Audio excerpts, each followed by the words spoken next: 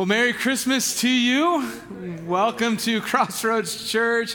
Man, it's so good to be here today as we celebrate singing Christmas hymns and looking at the Christmas story and really just celebrating who we are as Christians and the excitement that comes with this season. And not only do we, come together and gather around that reality, but also the reality that we believe that you belong here, that we belong here, that God, this God that we sing about knows our names and knows who we are and has a plan for our lives, and that each and every one of us, that we belong in a place to be able to worship this amazing, amazing God. And so if you're new with us today, I want to say welcome to you. It's so good to have you here. If we have not had the privilege of meeting, my name is Matt Manning. I'm the senior pastor here at Crossroads Church. And today, at any point really, you can use our text number. That number is 720-513-1933. And if you text the word new, that just lets us know that you're here today. And if you have any questions, that's the way to get your questions answered, whether we know the answer or we just make it up. But either way, you'll have an answer, all right, today. And so, if you're new, I just encourage you to let us know that you're here so that we can help you get connected here at Crossroads Church. Well, Christmas is 1 week away, and how many of you, kind of show of hands, how many of you grew up when you were kids, where your family had like a countdown to Christmas, like you had some way of counting down to Christmas? Yeah, pretty a lot of you, yeah. In my family, we had an Advent calendar. I'm not sure where my mom got this, but it was this like old wooden calendar that she would hang up on the wall every December, and it counted down from December 1st to the 25th, and it was like these little wooden tiles that would slide in, and on the front were the dates, 1, 2, 3, 4, and then on the back were these like icons of something meaningful for Christmas or Advent or the Bible. And so every, morning, us kids, we'd wake up and we'd run down the stairs, and it was always this like competition, like elbows throwing, wrestling matches happened to see who got to turn over the tile, and it was like the closer that we got, like the more excitement that happened. There was just this excitement, anticipation as we flipped over those tiles each and every day. We were just one step closer to Christmas. There's such wonder, isn't there? When we were children, there's such wonder in the anticipation of Christmas. And then we become adults. And you come to like a church service like today, and you hear someone like me say, "Hey, we're 1 week away," and the adults go, "Oh, no, no, no, no, no." And the kids are like, "Yes, yes, yes," right? The adults are like, "It's coming too fast." And the kids are like, "It's not coming fast enough." And regardless of where you're at today in the waiting and the great waiting of the Christmas season, there is a certainty to Christmas, isn't there? Like it will always get here. Like the 25th is coming and it will arrive. Like there is a promise to the certainty of Christmas. Well, while we're at it, as we're talking about kids, just a little confession time in church. You can raise your hand. There's something else that we did as kids. How many of you actually like searched for the presents that your parents got you that they hid? Yeah, just raise your hand high. Yeah. Just feel good. Let that off. Okay. How many of you actually found them? Right? Oh, yeah, good. Okay. Here's the last one. This was the big one, all right? How many of you actually played with them once you found them? All right, I see you in the back, few right here. Oh, that's great. Yeah, the wait was just too much. Like, we just had to get to it. Well, we are in the great wait of Christmas. Like I said, we're a week away. And when it comes to Advent is the season of waiting. And here at Crossroads, we decided that we were going to use this waiting as a way to really like ready ourselves for Christmas, and not just like in the material sense, getting the tree ready and putting the decorations and getting the presents. Well, all that is like super good and super fun to be a part of, but really to ready ourselves or to prepare our heart for the Christmas that is to come. And we decided that the way that we were going to go about doing that is actually by walking the road back to the very first Christmas and looking and reminding ourselves of what made it so special, the anticipation that came with it, to remind ourselves why it is that we celebrate and why these words like hope and love and joy and peace mean such a big deal to us.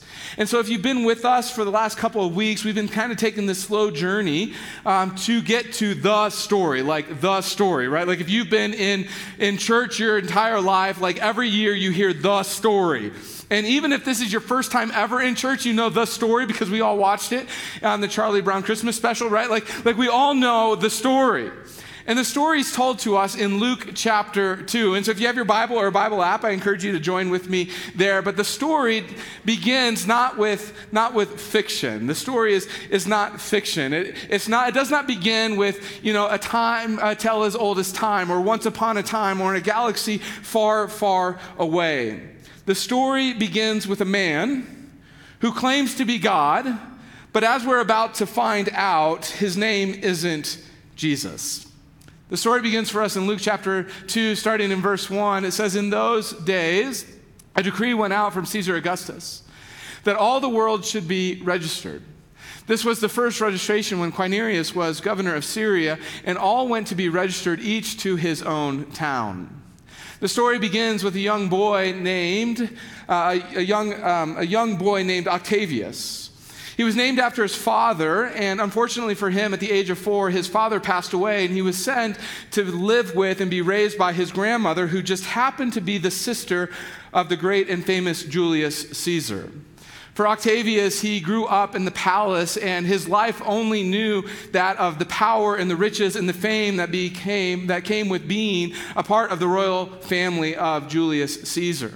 For Octavius, all that he ever wanted was to actually be like his great uncle, to be just like him. And Julius Caesar, through the years, began to grow very fond of this young boy, not just because his father passed away at an early age, but because Julius didn't actually have any sons or any sons worth anything to him. And as Octavius ran around the palace and played outside, Julius could see something in this kid. He saw that he had this curiosity when it came to learning, that he had this great intellect, that he had these people skills that were just far above and exceeded other kids his age, that these were all great qualities that would one day make a great Caesar. And all Octavius actually wanted in life was to be like Uncle Julius. And so those teenage years come along, and almost immediately, Octavius began to show this immense capacity for the things of war and for the things of battle. And in his teenage years, he was actually invited to be a part of the crusade, to be a part of the war that was going on. And yet, right before the troops left, Octavius became gravely ill. The troops left without him, and as he healed in his home, he got up and he said, "This battle's not happening without me." And so he got a group of buddies together. They rowed in a small ship across the Mediterranean Sea, shipwrecked on the wrong side of the enemy lines. And only because of their cunningness and their deceit were they able to make it to the front lines and eventually to Julius Caesar's tent reporting for duty. Obviously, Uncle Julius took notice. From there, Octavius in his late teens began to climb the Roman government and the roles that were given to him. And at age 19, Julius Caesar declared that Octavius would not only be the heir to his riches, but also succeed him as the next Caesar in Rome. In a twisted moment of fate, that same year, Julius Caesar was assassinated by the Senate. And almost immediately, Octavius found himself in a power struggle in Rome. Two other people rose, and for the course of the next several years, the kingdom was split. War and violence was happening everywhere, all over the kingdom in those dark, dark ages. Eventually, Octavius battles and crushes his main opponent, Marcus Antony, and Cleopatra in the Battle of Antium. As the victor, Octavius is now the sole ruler of Rome. Every great Caesar has a great name, and Caesar Octavius just didn't sound right to the young man's ear. And so one day he declared before the Senate that his name would be Caesar Augustus. The Senate was shocked and appalled. See, Augustus is Latin, and what it means is the holy or the revered or the majestic. It was reserved for the gods. Upon hearing that, Octavius goes, "That's the one I like. That's the one for me." And from that point forward, Rome is no longer a republic ruled by the people, but an empire ruled by an emperor who fancies himself as God. And as the emperor of the known world, he wields unfathomable power. And as Caesar, just by his very word, can get the whole world to move. And so the Christmas story begins with that power as the Augustus, the god of Rome, wants to count his children. And with a snap of the fingers, the whole world moves. Verse 4. And Joseph also went up to Galilee from the town of Nazareth to Judea to the city of David, which is called Bethlehem, because he was one of the house and lineage of David, to be registered with his wife, his betrothed, who was with child. And while they were there, the time came for her to give birth, and she gave birth to the firstborn son and wrapped him in swaddling cloths and laid him in a manger because there was no place for them in the inn. as one man is claiming dominion over mankind, as one man is claiming not just to be Caesar, but Augustus, not just some ruler, but God, snapping his fingers to move the entire world behind the scenes, the true God goes, I can use that. See, there's a prophecy in the Old Testament, a little known prophecy in the Old Testament. We find it in Micah chapter 5, verse 2. Let me read it for you. It goes like this: But you, O Bethlehem, Ephrathah, who are too little to be among the clans of Judah, from you shall come forth from me one who is to be ruler in Israel, whose coming forth is from of old, from ancient of days. For many of us who know the story, we realize that this is a messianic prophecy where God says that I'm going to send a ruler who has always been and who will always be, and he's not going to be born in some palace in Rome, but rather in the little town of Bethlehem. Now, for those of us who know the story, there's a problem here because the reality is that the angel Gabriel came to this young woman named Mary and said, Mary, you are the one who is chosen, that you are the one who is blessed, that you are the woman above every woman, that you are going to give birth to this Messiah, the Savior, who's ultimately going to come and rescue this entire world. Like the entire world, all of creation has been waiting in anticipation for this one that has been promised. And Mary, you're going to be the one who delivers him. Like it's this moment of just like amazingness in the Christmas story, and yet we realize that Mary is at this point living with her family and her fiance's family in a town called Nazareth, about 80 miles north of Bethlehem. And as this one man sitting on the throne who says, call me God and go be counted, God Almighty says, we can use that, man, you're just fulfilling my prophecies. And so Joseph and Mary does as Caesar commands. And they walk the journey back to Joseph's hometown of Bethlehem. And there the baby Jesus, the Messiah, the Savior, the King, the ruler, not the one who just proclaims to be God, but the one who is actually God, is born. And all of creation, all of the anticipation of creation is finally relieved. The wait is over. Christmas has come. And I'm telling you, if you only viewed the Christmas story through those eyes, how wide open your world would be to see how special this well-known story actually is. It goes on, verse 8, and in that same region at the same time, there were shepherds out in the field keeping watch over their flocks by night. And an angel of the Lord appeared to them, and the glory of the Lord shone all around them.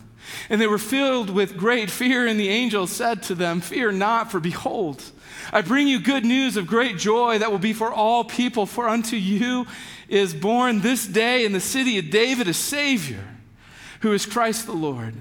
And this will be a sign for you, that you will find a baby wrapped in swaddling clothes and lying in a manger. And suddenly there was with the angel a multitude of heavenly hosts praising God and singing glory to God in the highest. And on earth, peace among those with whom he is well pleased. In an astonishing twist to the Christmas story, we find that this king is born. And this announcement of the king is not made to the elites sitting in Rome, in the palaces of Rome, but rather to a couple of shepherds sitting out in the fields. And with this delivery, this announcement of this king being born, is this promise of peace that will come onto the earth. And if we honestly look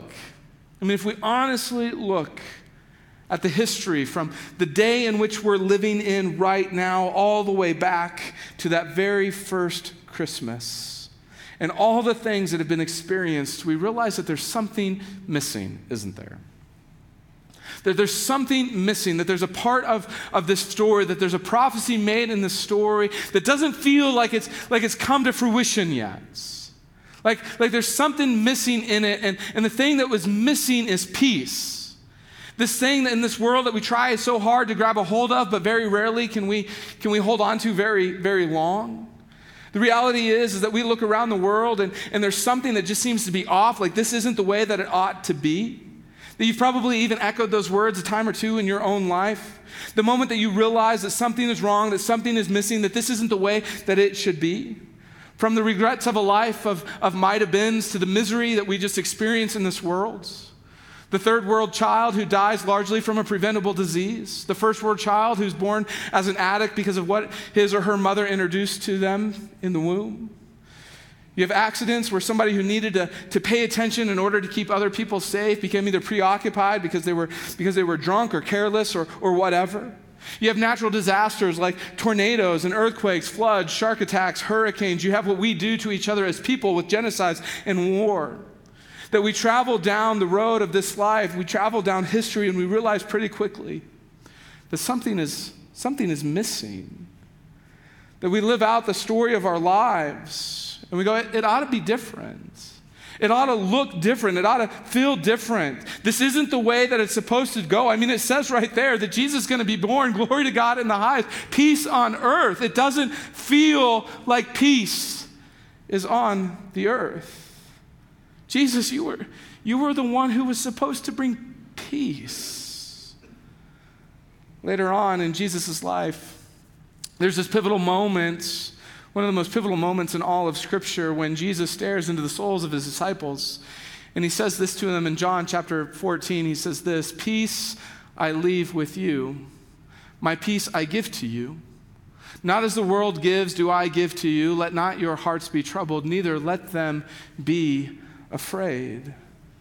And there's something in every single one of us that as we go through the Christmas stories, we sing the songs, we go, Jesus, I don't see the peace. I don't feel the peace. Glory to God in the highest, peace on earth. Where is it? Where is it? And so when we read the Christmas story, we come to one of two conclusions. Either, it's wrong, but we look at it and we go, no, there's too many things right in the story. There's too much history in the story for it to be wrong. We must not understand something. We must not see something that we're supposed to see here. And the reason that we don't understand the peace the way that Jesus thought about peace is because we see it much differently. See, when it comes to our word peace, we get our understanding of peace from the Roman culture. In the Latin, the word for peace is the word pax. It's the word pax. And the word pax means freedom from disturbances. It means quiet and tranquility. For us as Americans, this is the way that we think about peace. That we are free from tension in my relationships with others. When countries are not in tension with one another, we say that those countries are at peace. Now, this word pax flowed from the Caesars. And in Roman culture, this was contractual language where peace between you and I is based on deeds. And at any moment, it could be taken away if you did not live up to your end of the bargain. This is what the Caesars, like Augustus, instituted. As long as you are willing to do what your Augustus, your God of Rome, requires of you, then there will be peace. And everybody knew in the time of Augustus, this man who proclaimed to be God, what would happen if you violated pax. That the Roman armies would move in and they had no problems putting down, totally destroying and annihilating entire villages, if not cities, in order to restore pax. Those who violated pax oftentimes ended up dead. Relationally today, some 2,000 years later, this is how every single one of us understands peace in our culture. That as long as you live up to what I expect, then there will be peace between us. And yet when the choir of angels shows up and when Jesus looks out at his disciples staring into their souls and said, "This is the peace of God," this is not the understanding of pax. They're not leaning on the Roman understanding of pax. The regrets, the miseries, the evil events that happen in this life, the way things ought to be, something is missing, and that something that is missing, the Bible has a word for it, and the word is shalom. Now, at its very basic level, and the way that we see it translated throughout all of the Old Testament is by the word peace, but it means so much more than that. The shalom is the wholeness, it's the completeness, it's the flourishing of all of God's creation. In one word, the Hebrew understanding completely summarizes God's original design for all of creation. The shalom is the way that things were meant to be. See, when the angels sing, when Jesus said, "Peace be with you," he did not just mean civic peace or a peace of mind, but rather he's hearkening back to the biblical idea of shalom. That in the beginning, God created the heavens and the earth. And as God is creating the world, he's creating it as a fabric that is woven together, completely interdependent. Let's say for a moment that this thread is your life. And as you live your life as Americans, oftentimes the way that we think is that we can go about and we can do whatever we want. That we can act however we want, that every decision that we make, that we can do it however that we want, that it doesn't affect any other lives. It doesn't affect any other thread here. That we're completely independent to do as we wish without hurting or affecting anybody else. That independence as Americans is one of our core values for who we are as a culture. That oftentimes when it comes to Colorado, we have three gods. We have the God of independence, recreation, and the Broncos. That's who we worship, right? That as Americans, we so value our independence. And yet if I was to take this thread and I was to throw it on the ground and I was to pile 1,000 other threads on top of it, what I would have is not some woven tapestry. I would just have 1,000 threads piled upon one another. But if I took this thread and started to bring other threads with it, and I begin to weave them together, connecting them, bringing them in and over and around each other, eventually I would have something like this. A hand-knitted wool beanie. Something that is beautiful and strong. Something that is warm. Something that could be used. The more interwoven the thread becomes, the more beautiful the piece becomes. This is the picture of shalom. A webbing of interdependence, of wholeness, of harmony between God, between people, and between the creation. See, we translate shalom as peace, but it means far more than peace of mind or a ceasefire between enemies. In the Bible, shalom means wholeness. It means completeness. It means the universal flourishing of God. It's the delight that comes where needs are met and gifts are deployed faithfully. And as we deploy those gifts, there's a joy that fills us in the wonder of our Creator, our King, our Messiah, our Savior, the one who doesn't just proclaim to be God, but the one who is God, who then opens the doors and welcomes home those in whom he delights. That shalom, in other words, is the way that things ought to be. And so we look at this Hebrew understanding of peace and we go, where is it? Like, why don't I experience it?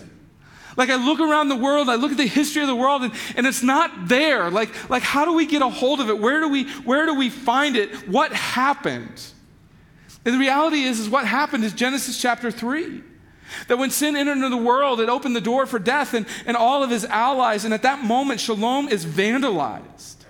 That Adam and Eve, they break shalom when they eat from the tree of good and evil. At that moment, shalom is vandalized. And from then on, sin and pain, and maybe even worse, the selfishness of people come to rule the creation. Natural disasters beginning plaguing the world. After the fall, Adam and Eve, they hear God wandering through the garden, and instead of running to him, they run away from him. The threads are broke. Shalom is vandalized. And for the rest of the Bible, from Genesis chapter 3 to the end of Revelation, God is working to bring back the shalom order. Enter in the Christmas story. That through Jesus, God desires to restore the shalom relationships and the shalom rhythms of this world. And so the question then becomes for us, well, how do we find it? If it's right there, if this is what God desires, how do we find it? Well, the psalmist in Psalm 34 gives us a hint when he writes these words. He says, turn away from evil and do what is good. Seek peace and pursue it. If the reality is that we live in a fallen world, then we can't just simply wait for shalom to come upon us. We can't just wait to receive shalom. That's not the way that it works. In fact, that Jesus gets to the heart of this. He gets to the heart of this in John chapter 1. Let me show it to you. In John chapter 1, he's with his disciples, or he's walking through the cities. And the next day, again, this is John the Baptist, this is his cousin, this is who we've been looking about the last couple of weeks, was standing with two of his disciples. And he looked at Jesus as he walked by and he said, "Behold the Lamb of God." Not the one just proclaiming to be God, but the one who is God. He's in our midst. He's walking with us. And the two disciples heard him say this. And they followed Jesus, and Jesus turned and he saw that they were following him. And he said, "What are you seeking?" It's so curious that the first thing that Jesus tells these guys or asks of these guys is the question, what are you seeking? In other words, what is it that you want? It's not a question of belief, but one of desire. It's not a question of like thought or duty, but a question of what do you love? Like, what do you go after in this world? And what Jesus is pointing to here with these two disciples, what he's pointing to is the heart of understanding shalom. That in asking this question, Jesus is pointing to the core of who we are. That I am what I desire, that I am what I love, that it's the way that you were created to be, that you were created with a heart that you cannot not love. That we were not designed to not love. We are what we love. And so the question as we prepare our hearts for Christmas, as we ready ourselves for Christmas in just 1 week from now, is this question, is that when you showed up today to celebrate Christmas here, what is it that you're seeking? What is it that you desire? What is it that you want? See, the way that you begin to answer that begins to reveal what's going on in your hearts. That the angels show up in the Christmas story and they say, "Glory to God in the highest, peace on earth to man." Now, in our culture, we tend to try to separate those things out. That we keep glory over here and peace over here. And the reality is as we separate those out, that we'll never ever actually experience shalom. That you can't have shalom, you can't have peace outside of God. That you have to keep these two together. See, the most basic need that we have as humans is peace with God. That this is foundation to the pursuit of peace. If we don't go here first, then any peace that we experience is only temporal at best. It's fleeting. It's just superficial. That when we call out to Jesus as our Savior, our sins are forgiven, relationship is restored. When we look out and we answer the question, the thing that I seek most is God's glory, then we find peace. That when the highest glory of our lives, the greatest desire, the love of our life is to bring glory to God, then peace is what comes with that. And once we begin to experience the peace of God in our lives, that we know for certain that we're at peace with God, then we begin to have peace with ourselves. Listen, every single one of us, at some point or another in our lives, have woken up in the dead of night. We've looked up at the dark ceiling and we've asked the question, "God, are you and me, are we okay? Are we good? Like have I done enough to one day be with you in heaven and to experience all this there? Like are we good?" And that whole question is so sad. It's so sad because unfortunately for most of us, this is where we get mixed up, so mixed up because it's so easy for us to default to packs. That it's all based on our performance, about what we've done. And do we measure up? In that way, we're all very good Roman thinkers. But there can be peace with yourself because God says, look, your peace doesn't come from your performance. Your peace doesn't come from living up. In fact, you cannot live up. You cannot live up to the standard. It's why you need a Savior. One of my favorite quotes in all the world is, you don't need a Savior because you're probably going to die tonight. You're going to need a Savior because you're probably going to live tomorrow. Like the reality is that's why we need a Savior. It's not based on your performance. You can't live up to the standard. That only through Jesus and what He did on the cross can we find peace in ourselves, because it's not about what I've done, but everything about what Jesus has done for me. And if I have peace with God, and I can start to feel the peace that I can have with myself, then that leads me to the peace that I can have with others. Because I begin to realize that this God of the universe, this amazing creator, this king that was sent as a baby to be born in the little town of Bethlehem, that despite the things that I've done in this life, despite the harm that I've caused him, despite the way that I live my life and the way that it ought not be, that time and time again that he has shown me forgiveness, that he has shown me grace and mercy. And now as one of his, as a children of his, and living in peace, that now I am the vehicle that brings that peace into other people's lives. Because let's be real, in the next week, you're going to find yourself in some awkward conversations that you don't want to be with family members that you wish you weren't with, right? And in those moments, you're going to be thinking to yourself, how do I get out of this? Like, I don't even want to talk to you. And hopefully in that moment, God will remind you that you can experience even shalom here, that you can be the vehicle of shalom. How do you show them the grace and the mercy and the forgiveness that your God has already shown you? See, there's such amazement when we realize who our amazing God is. I mean, I'm just amazed that I have peace with God. And it's through this sense of amazement that I, a sinner, can actually experience shalom. And in that, it makes my heart tender. It leads me to forgiveness. It makes me kind.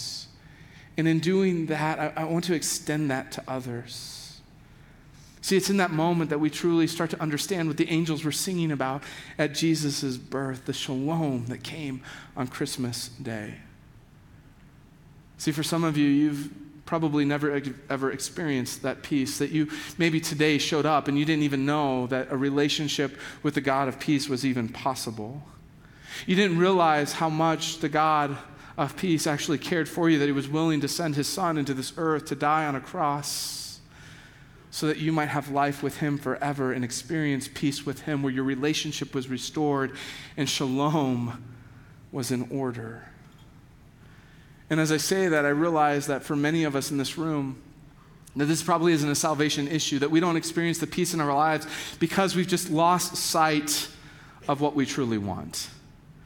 That we've tried to live our lives with other loves that are outside of God, that at some point we got a little sideways and God is no longer, our desire is no longer to see God glorified. It's maybe to see ourselves glorified or our family glorified or our jobs glorified or whatever glory you want to bring in the world, but that we've gotten to that point and we've just gotten a little sideways, and because of that, we're not experiencing peace in our life.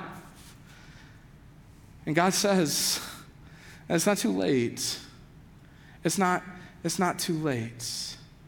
Today, you can simply realign your desires. You can choose to make God's glory your highest love, and in doing so, you will find rest for your restless soul.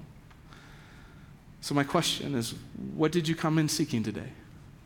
What is the thing that you desire more than anything else in this world? Because if you want to experience peace, the answer to that question, his name is Jesus. Will you pray with me, Father?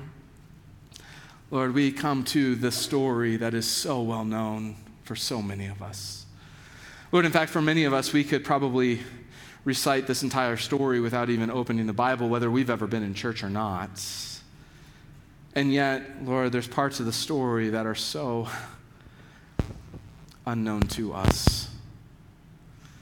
And so, Father, today I pray, Lord, that as we look at the story of a man who wanted to be God and the man who was born God, Lord, I pray that that would impact our lives. Lord, so easily we can see the kingdoms of this world and the way that it gets twisted and how we even twist up our own kingdoms, that we lose sight of what's really important, what we should truly seek. And so today, Lord, I pray for every single one of us, Lord, that as we prepare our hearts for this Christmas, that we would do so seeking shalom, that we would do so seeking you, that your glory would be our highest desire, would be our greatest love. And having experienced true peace with you, that peace would radiate in our own lives. And as we come to enjoy the peace that we find within ourselves, that we would extend that peace to others. And in doing so, Lord, we'd see a world that knows peace. God, I pray that your blessing would be upon us this week as we look forward to the day of celebration with Christmas. It's in Jesus' name that I pray. Amen. If today you want to have a conversation, maybe you're in that place of needing to talk to someone about what it looks like to be in a relationship with Jesus, to experience the God of peace, shalom, in your life, we'd love to have that conversation. You can simply text the name Jesus to our text number, 720-513-1933. Today as a church, we come to communion. And I just want to give you a moment. I just want to give you a moment of quiet to contemplate the cost of shalom in your life, the cost of making and restoring your relationship with God, with yourself, and with others. And so just take a quiet moment before we eat together.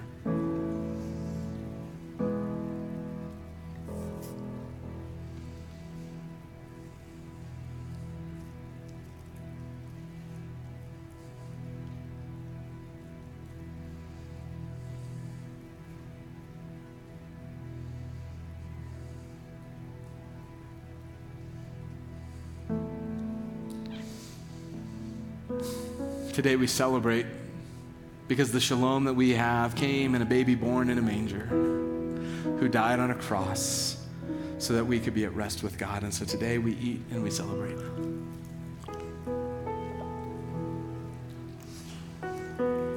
And we drink from the cup, knowing that it's through Jesus' blood that we experience life and we have it everlasting. We don't have to wonder anymore if God and me, for good, we are because of the cross of Jesus. And so we drink together.